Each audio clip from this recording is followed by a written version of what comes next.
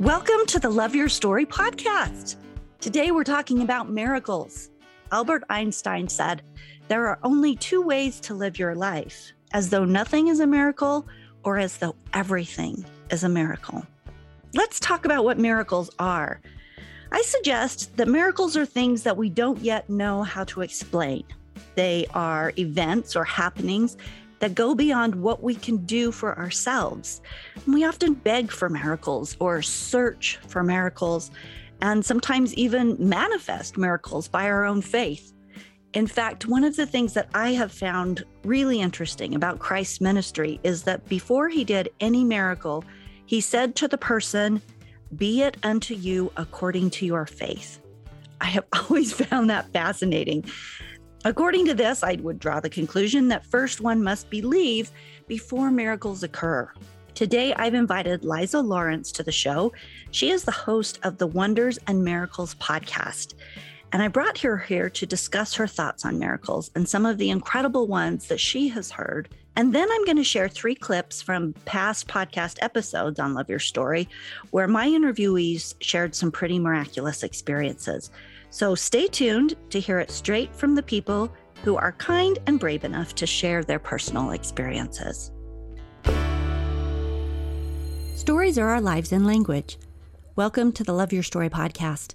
I'm Lori Lee, and I'm excited for our future together of telling stories, evaluating our own stories, and lifting ourselves and others to greater places because of our control over our stories.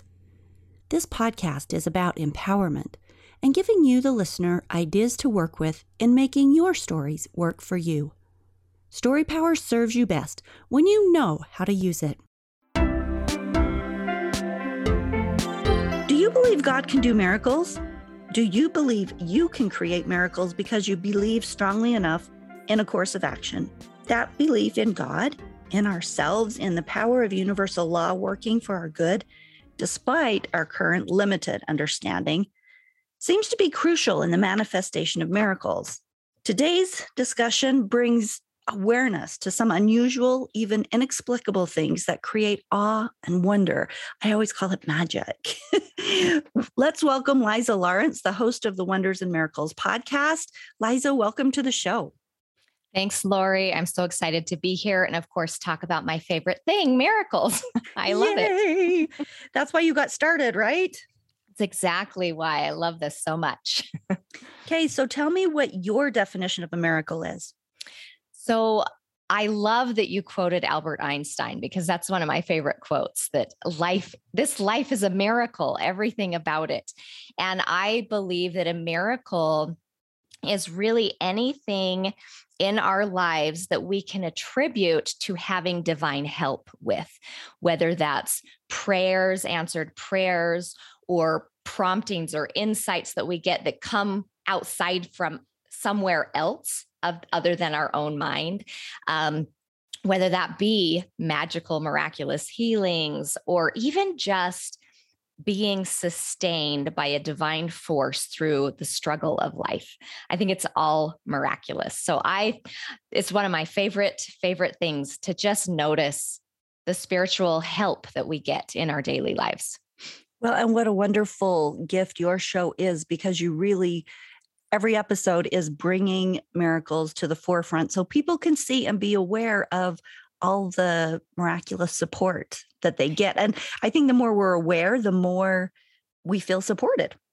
Yeah. And the more we see, the more we notice those miracles that are happening on the daily, because I do believe they happen on the daily.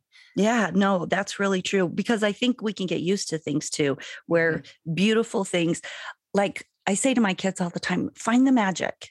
And what I mean by that is, be aware of the beautiful sun glistening off the puddle while you're walking down the street.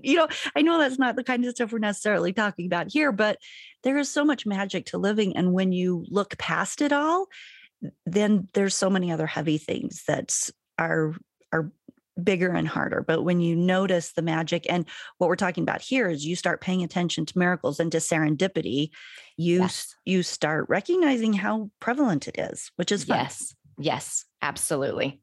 Okay. So how many miracles have you shared with the guests on your podcast? Meaning, how many episodes have you done? How many people have shared? So I've recorded over 150 miracle stories and more than that, but that's where I am right now. I just finished up season 4 and starting on season 5. So we've been going for a few years, and it's just really been fun to hear everyone's so many miracles. Okay. So share your top 3, and we want to hear the whole stories. I know this is the tricky part because there were so many beautiful ones. I think some of my favorite, and I won't share the details of these, but I think some of my most awe-inspiring are people that have near-death experiences, NDEs, and they actually go to the other side, have some type of experience, and then they come back and they can share that. So I love those. But I have to say, I think one of my most awe-inspiring ones happened with actually my younger sister. This is in episode 4, so one of my early episodes, and I called it The Mysterious Doctor. So my little sister, when she was pregnant with her 3rd baby, she had a premonition that she was going to die with the baby, the birth of this baby. And in this premonition, she was given a choice. And the choice was, you can either die or you can live. And she saw a vision of her husband coming home from the hospital with her 2 other little children and this new baby without her as a mom. And she felt the absolute heaviness of that reality, that potential reality. And in seeing that and feeling that, she thought, no, I don't want to die. I don't want this to be my out. And so she chose to stay. So 2 weeks after that premonition, that vision, she hemorrhaged. She started hemorrhaging and had to be rushed to the hospital and have this baby. And while she was at the hospital, a doctor, not her regular doctor, came in and said, I'll be helping you deliver this baby. And, she was in critical condition. The nurses were freaking out. People were really nervous because she was bleeding out. And this doctor, she said his presence was so calm and so calming to her. And he kept saying things to her like, you will survive. You're not going to die. You will be okay. I promise everything will be okay. And at one point, her husband gave her a blessing, and the doctor was in the room helping with the birth and all of this. And he turned to her after the blessing and her husband and said, that is very powerful. And then everything happened. The baby was born. She survived. And after that, the doctor left, and she never saw this doctor again. And throughout her hospital stay, after that, the regular doctor came in and checked on her. And after they got home, she wanted to write a thank you letter to this doctor who had helped her through this birth. And she did know the name of the doctor. He had told her his name. And she called the hospital and they said, I'm sorry, we don't have a doctor by that name. We don't know who you're talking about. And so she never was able to find out who this doctor was that came in and helped her with the birth of her baby. But she believes that this was an angelic being who came to help her survive this birth of her baby. So that one was like, kind of blow your mind a little bit. Okay, so just a minute there.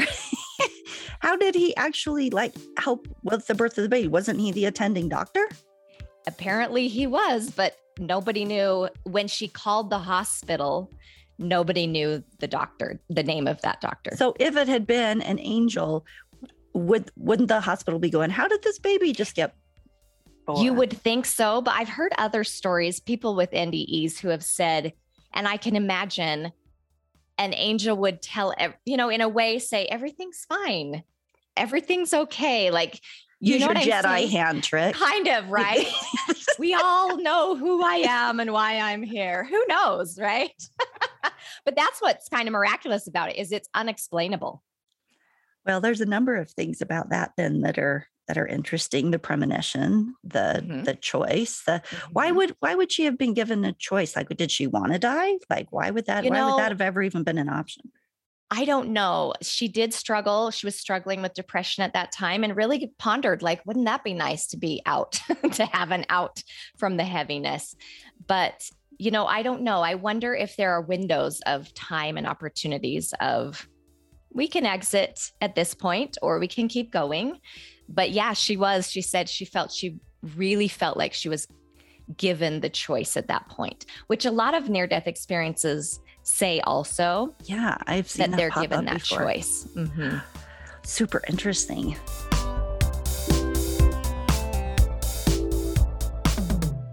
Tell me why you do an entire podcast about miracles. The short answer is because God asked me to. It felt like a calling. I was meditating one day, which I'm an avid meditator every day. I love to meditate. And an idea came into my mind to do a miracle podcast. And I loved the idea of sharing miracles because honestly, that's one of my favorite conversations to have with anyone is spiritual things. Where have you seen God in your life? Where have you been blessed? Where have you grown and healed in your life through divine help? And so the idea, I loved it. Doing a podcast was very intimidating. I had never, I'm not techie. And so I didn't know this medium of, this public platform of sharing stories. So that was a big learning curve to figure it out. But because I felt the conviction, that divine conviction that this was a calling, I went ahead and did the hard work to figure it out and to learn as I went, which has been such a beautiful experience. But the best part is truly just giving a space and having a space for so many people to celebrate God in their lives. We don't often get to do that in our daily conversations. So to have a space where people are safe sharing and they can feel honored and heard and celebrated, I feel like that really was an important thing that God had asked me to do. And honestly, what a better thing to do than share light with the planet and help uplift each other. Like it's such a beautiful thing to be a part of. That's absolutely wonderful. Nicely done. Well, thank you for being here today. We appreciate that you sort of being the intro into this, and interesting that you should bring up near-death experiences as your most interesting miracles, because one of the ones I've chosen to share today is one of those. Well, I guess I want to ask you too, do you have anything in parting that you want to share about miracles as we go into this miracle episode? My end tagline is remember to notice and celebrate the miracles everywhere, because the more miracles we notice, the more miracles happen. And so pay attention to those beautiful things that are happening in your lives where you can recognize God is involved and in the details of your life. So pay attention and you will see miracles. Awesome. And I will have Liza's contact information for the Wonders and Miracles podcast in the show notes on loveyourstorypodcast.com. Thank you.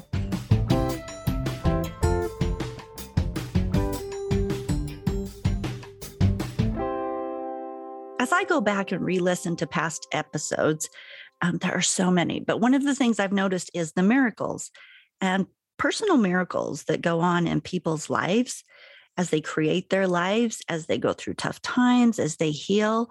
There's always these just really interesting things that pop up in my conversations with my guests.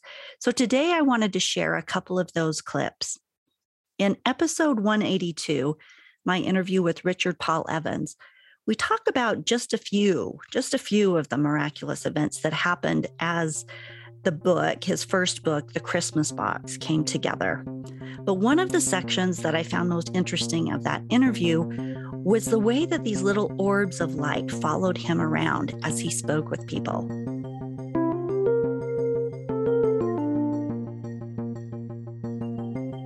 Let me just share a little quip here. This was right after you had been doing a speaking engagement.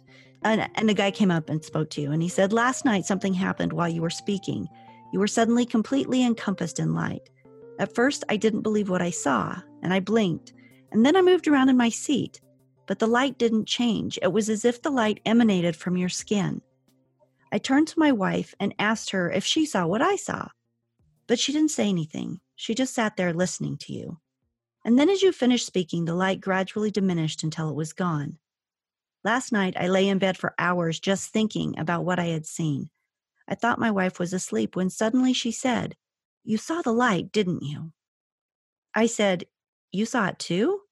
Why didn't you say anything?" She said it frightened her. She hadn't seen anything like it before. The man looked me in the eyes. This is the man talking to Richard. The man looked me in the eyes. "What does it mean?" I asked him when he saw the light, and he said that it was near the end of my talk when I had been speaking about our divine life purpose. "I believe you have been given a sign," I said. "A sign is not a destination. It merely points the way. It's now up to you to learn for yourself whether or not what I said was true." As we parted, I wished him luck in his journey. It was the first time I was to hear about the light. Over the next few years, it would become almost commonplace. So I want to ask you so many, and in this whole book, The Christmas Box Miracle, it is just a list, a story, a narration of all the miracles that happened to bring the Christmas box out. And then from that, you have used your resources to create other miracles with the Christmas Box House International. But so much of your entire life in reading these, and maybe it's very commonplace to you now, but me looking at it from the outside, I just see magic all over the place that's woven around you and what you choose to do with it and what you create. So why do you think that you are the conduit for this magic? I don't know. I say at the end of the book, I'm sure God could have found someone better. Maybe because I'm just simple enough to understand and to have faith in what's coming through. I was told when I was 12 years old that this would happen to me, that I would be known throughout the world and that great miracles would come. And when just before it all happened, I had that experience again and was told it was about to start. And at the time, it's like, you gotta be kidding me. I'm barely making a living. I'm really struggling here. And the stories, and since I wrote that book, I had one happen that was really strange. A photographer came up to me and I was speaking at a group with the Phoenix Suns basketball team. And the guy told me, most of them are drunk, try to get spiritual. And it was at this billionaire's home in this big tent. They had flown me in for it. And after I spoke, I'm speaking, all of a sudden, this really powerful force just came to me and it said, "Start talking." And I got very serious and the place went dead silent, just dead silent. And I was able to tell some really profound, powerful things that were just coming through me. And then I finished and there was a standing ovation and I was stunned. It's like, wow, I wasn't supposed to do that, right? I was supposed to just kind of keep it jovial. And well, this photographer comes up and I had spoken there once before in Phoenix. And he goes, "I got to show you something." He goes, "I had a normal camera last year and I took pictures of you and they actually got mad at me and didn't want to pay me because they said I did such a horrible job because all the pictures of you had these two orbs around you. And they would obscure your face. And they thought I had just done a bad job with lighting." He goes, "I want to show you something." And he goes, "I have a digital camera now." He showed me more than 20 pictures and the orbs, one purple one, one white one. We're always in the same place from every angle. He goes, "That's what it is. What are those things that are following you?" What do you think of that? And I thought that was, and then I actually had that experience 1 week later in the same color orbs. And so I asked my friend, I go, "What are these things?" And someone said, "They're spirits with you." And the thing is, they only show up when I can feel them when they come because all of a sudden I start getting this incredible inspiration. And I've had one time I was speaking and I actually had to tell me I was speaking to some young women, which the women in the audience were being sexually abused and I needed to help them. And I went up to one of the leaders afterwards and I said, "You have a problem here." And she goes, "How did you know that?" "We know that. You actually named them. How did you know that?" And I said, "Oh no." I go, there are sources. I know this. I'm not trying to, I'd be intellectually dishonest to say things don't happen. And so I'm not a psychic. I'm just a guy. And I get inspiration. And sometimes it blows me away. I don't know why. The first year of the show, we did a feature on the search of Annie Schmidt. Now, during this 3-part series, I spoke with 3 people, one of which was her mother. And to say that miracles abounded in this search for her missing daughter is an understatement. There were so many. And I would listen to all 3 episodes if you haven't heard them. But today I'm just going to share a couple clips. And for the whole incredible story, go to loveyourstorypodcast.com and listen to episodes 73 through 75.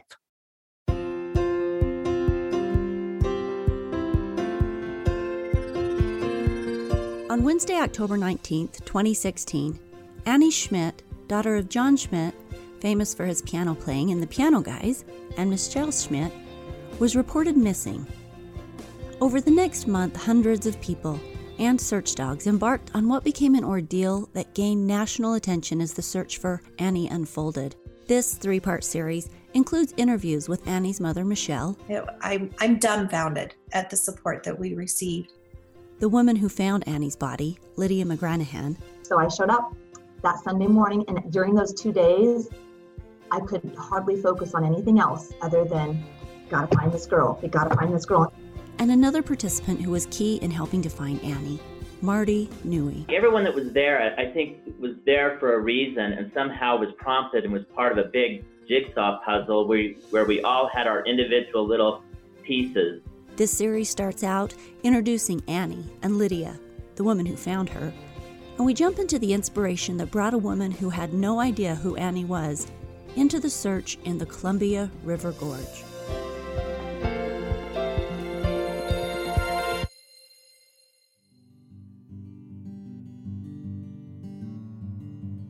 This story is a story of so many people flying in from Utah, locals from Oregon, coming together to aid in the search for one beloved young woman. I am fascinated and impressed on numerous levels. First, the selflessness of people coming together. Second, the number of people impressed upon through spiritual means to get involved, and the number of miraculous communications through dreams and strong impressions to do certain things.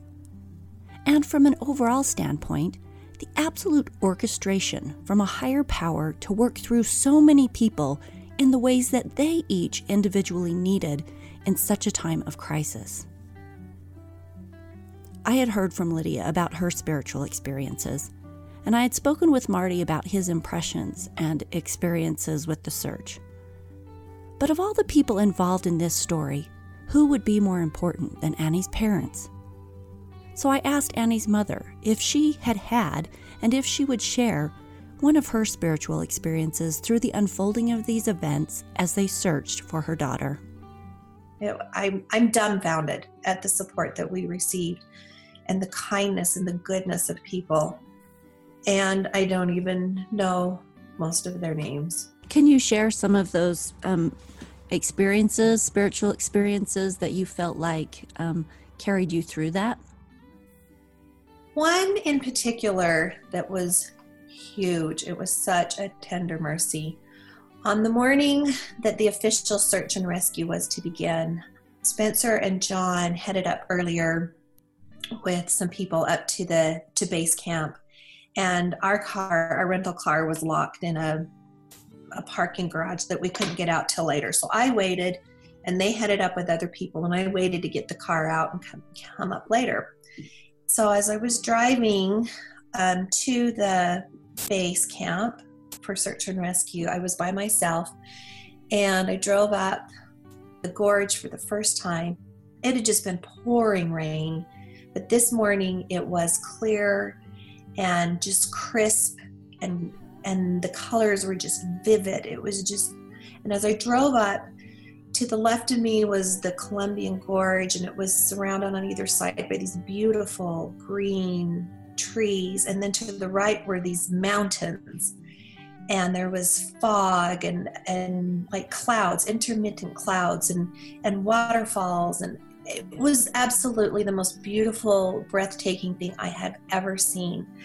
And I just kind of spoke out and said, "Oh, Annie, this is so beautiful." And she answered me and said, "I know, Mom, I knew you'd love it." And I just sat there for a moment and thought, wow, she just spoke to me. And she's in the spirit world. And she's so happy. So did you know then that she was probably dead? I did. I received that knowledge from just that little exchange with her. And I was so comforted to know that she was totally fine. And so fine that she was like, yeah, isn't it pretty? And so herself. And she was so happy. And that was such a comfort to me, because then I was like, okay, my daughter is fine. She is okay. And we're going to look for her body. We're going to all look for her body. But I wasn't worried for her. It gave me this assurance and this peace and this calm that I could just go through what we needed to do without being filled with worry and anxiety. I went back to where Annie's car was parked. So I'm like, I'm not done. I'm not going home. I felt like there was still work to do. It wasn't dark yet. And I hike alone often. I feel like I am wise in that. And so I went to where her car was parked, and I just said, God, where did she go? Where did she go from here? And I started walking. And I started walking out onto a trail, and it did a switchback up onto this hill, and it's called Trail 400, and it runs along I-84, which is the main road that goes along the Columbia River Gorge. And I just kept walking, and I felt led to be in that place. And as I kept going, I'd never hiked this trail. Now, I've hiked a lot in the gorge, but this one exit, I've never done any hikes off this one exit. So it was one area I didn't know specifically, but I knew the terrain. I knew what the area was like. So I started hiking down the trail. I saw another trail go off to the left and a little rock on the ground. And I noticed on the rock, there was an arrow pointing up this trail to the left. And it was little scratched letters in the rock, and it said Munra. I'm like, Munra? What is that? Is that somebody's name? Is that something? I'm like, what is Munra? I'm going to go see what Munra is or where it goes to. So I just followed this, and I got up to the top of this most beautiful ridgeline, gorgeous, that runs kind of north to south, and steep drop-offs on both sides. And I went down the ridgeline until I felt like I was going to, I was so scared. It was very scary on both sides. And I finally turned around. I felt this is not safe any longer for me to continue on. But I stood up there for a while, and I felt really like this place needs to be searched. I felt like this place is one of the places that needs to be searched more. But my time was running out. I needed to get back to my car and leave before it got dark. So I left, and that night when I got home, I was in bed. I was asleep, and I had a short but very real, vivid dream. And as I was sleeping, I felt myself falling. You may have had those dreams before where it feels like you're flailing and you're falling. And I was falling, and I was out of control falling, and I couldn't see the person's face. So I'm like, is it me? And I saw Annie, and I'm like, oh, it's her face. I saw her face, and I felt my body falling. I literally felt myself falling. And then right before, like, I saw the ground, like, oh my gosh, we're going to hit the ground. All of a sudden, I woke up, and I just heard Munra. And I'm like, Munra? And I said it, I believe I said it out loud. I don't know if I did, but it felt like I said Munra with a big question. And then I heard, she's at Munra.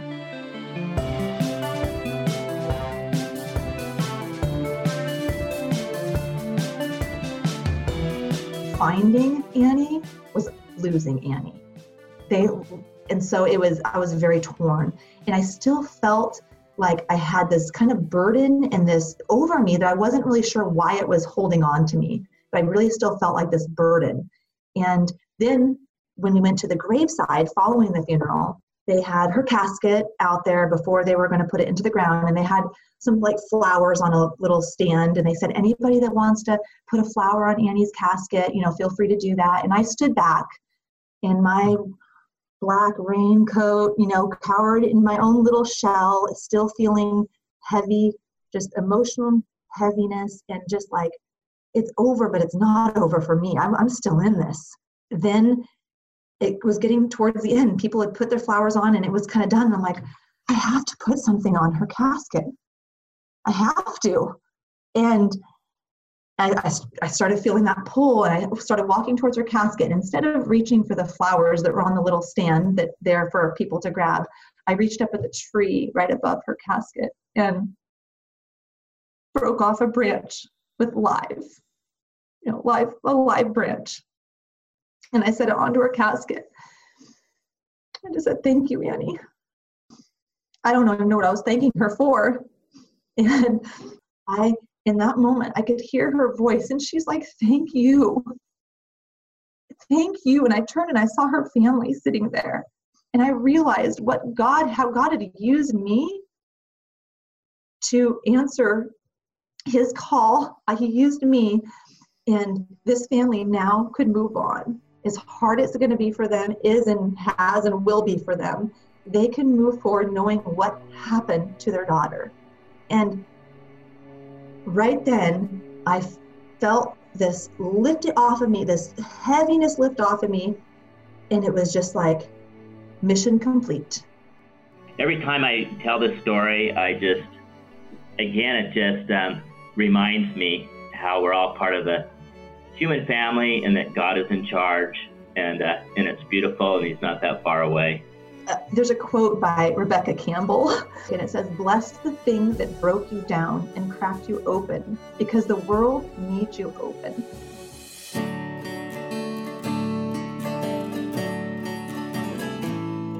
In episode 187, Deb Atella shares her own story of a lost loved one coming back to help her when she was hospitalized with a life and death hemorrhage.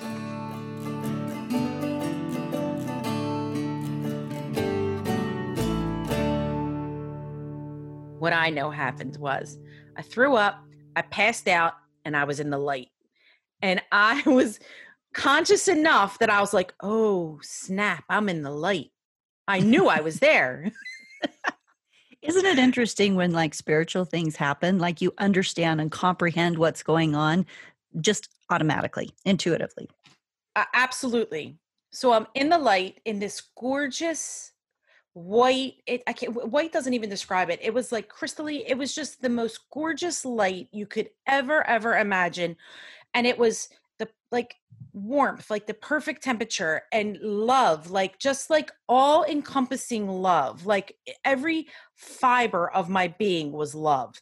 And over my left shoulder, behind my left shoulder, was my cousin Laura, who was like a sister to me. She died in 1992 in a car accident. We called each other Bud. And there she was in full physical form, her gorgeous self behind my left shoulder. And I was like, oh, Bud, oh, Bud, let me hug you. And I wanted to turn my body to the left and hug her. How could you see her if she was behind you? I knew it was like I just knew she was there, and I turned my head and saw her. But she wouldn't let me turn my body. She instantly, as soon as she knew, like I became aware of her, she started to push my left shoulder and push it and push it and push it. And I kept saying, stop it. Stop pushing me. Stop pushing me. I want to hug you. You're so feisty. So always sassy. Always. And I'm like, let me hug you. Let me hug you. Stop pushing me. And she never spoke. But I could see her, like, you know, as far as I could turn my head to the left, I could see her, and just kept pushing and pushing and pushing until she pushed so hard that then I was sitting up in the bed, and there were people over me saying, lay down, and pushing me back down. When I laid back down, she was in energy form. She went from being in physical form when I was in the light to now I'm back in the 3D world, and there she is. In like a little ball of energy, like Tinkerbell, if you would picture Tinkerbell, flying all around. So there she was in like energy form, and she would fly past me, and it would actually be like whoosh, whoosh, whoosh. Like I could feel the air move every time she flew around. And she was checking all of the monitors, and she kept checking me from head to toe. And I was like, what are you doing? You don't know any of this stuff. What are you doing? And I'm speaking out loud to her. She's never once spoke to me in any of it, right? but I knew what she was doing and I knew what she meant. So now they bring my husband back and I'm like, Jeff, oh my God, do you see her? And he's like, are you all right? What's going on? I'm like, look. See Laura? See her? Look. And then she's like all over, like me and him. Like, and he's like, Deb, stop talking. They're going to get straitjacket. They're going to put you in a straitjacket. Stop He's talking. Like, don't go toward the light. Get back here. He's like, she's, thinking I've completely lost it. What is happening? Now I'm having some kind of like psychotic breakdown that I think I'm seeing people. And all he keeps saying is, stop it. Shut up. Stop talking. And I won't stop talking about it. So now they take me to intensive care and I go up to intensive care. And now I'm like some kind of like sideshow in intensive care because I'm so young. Right. And I'm like, the nurses are all around my age. Everybody's like a young mom and they're all freaked out that this young woman is coming in because mostly everybody else that was on the floor was elderly, So here I come and I have this earth angel of a nurse that's there. And she comes in and they bring me into bed and now Laura's all over the room and she's flying everywhere, whoosh, whoosh, whooshing all over, checking every monitor, checking every inch of the room, checking me from head to toe. And my nurse's name was Maureen and she was talking to me. And I just keep saying to Jeff, do you see her? Do you see her? Did you feel it? Did you feel it? What is she doing? She doesn't know anything. Why is she doing this? And he's like, stop talking. Listen to the nurse. Stop talking. So then, the doctors come in, and when the doctor came in, the nurse, Maureen, said to me, you're so lucky because if anybody else from that practice came in, they would have cut you open. And the doctor that I got threw the surgeons out. Because I was hemorrhaging rectally, they were like, we got to go in. We have to go and see what's happening. And so when the GI doctor came in, the surgeons immediately followed her in and she said, get out and give her a chance. Let her have a chance. Let me see. So then she threw the surgeons out. I'm there. She's explaining to me, I need transfusions. I need blood transfusions. And I'm like, I'm not getting a blood transfusion. I'm fine. I'll be all right. I just need some ginger ale. Like, let my stomach feel better and I'm going to go home. And they're like, no, honey, you're getting transfusions. And I was like, I'm all right. It's all right. I don't need it. And my husband's screaming, put your arm out. You have to take the blood. And I'm like, I don't know whose blood it is. Why don't we get some people we know to donate? And then I'll take like my mom's blood or your blood, and then we'll be okay and save that blood for somebody else in the blood bank. And he's like, put your arm out. So I instantly have 2 transfusions.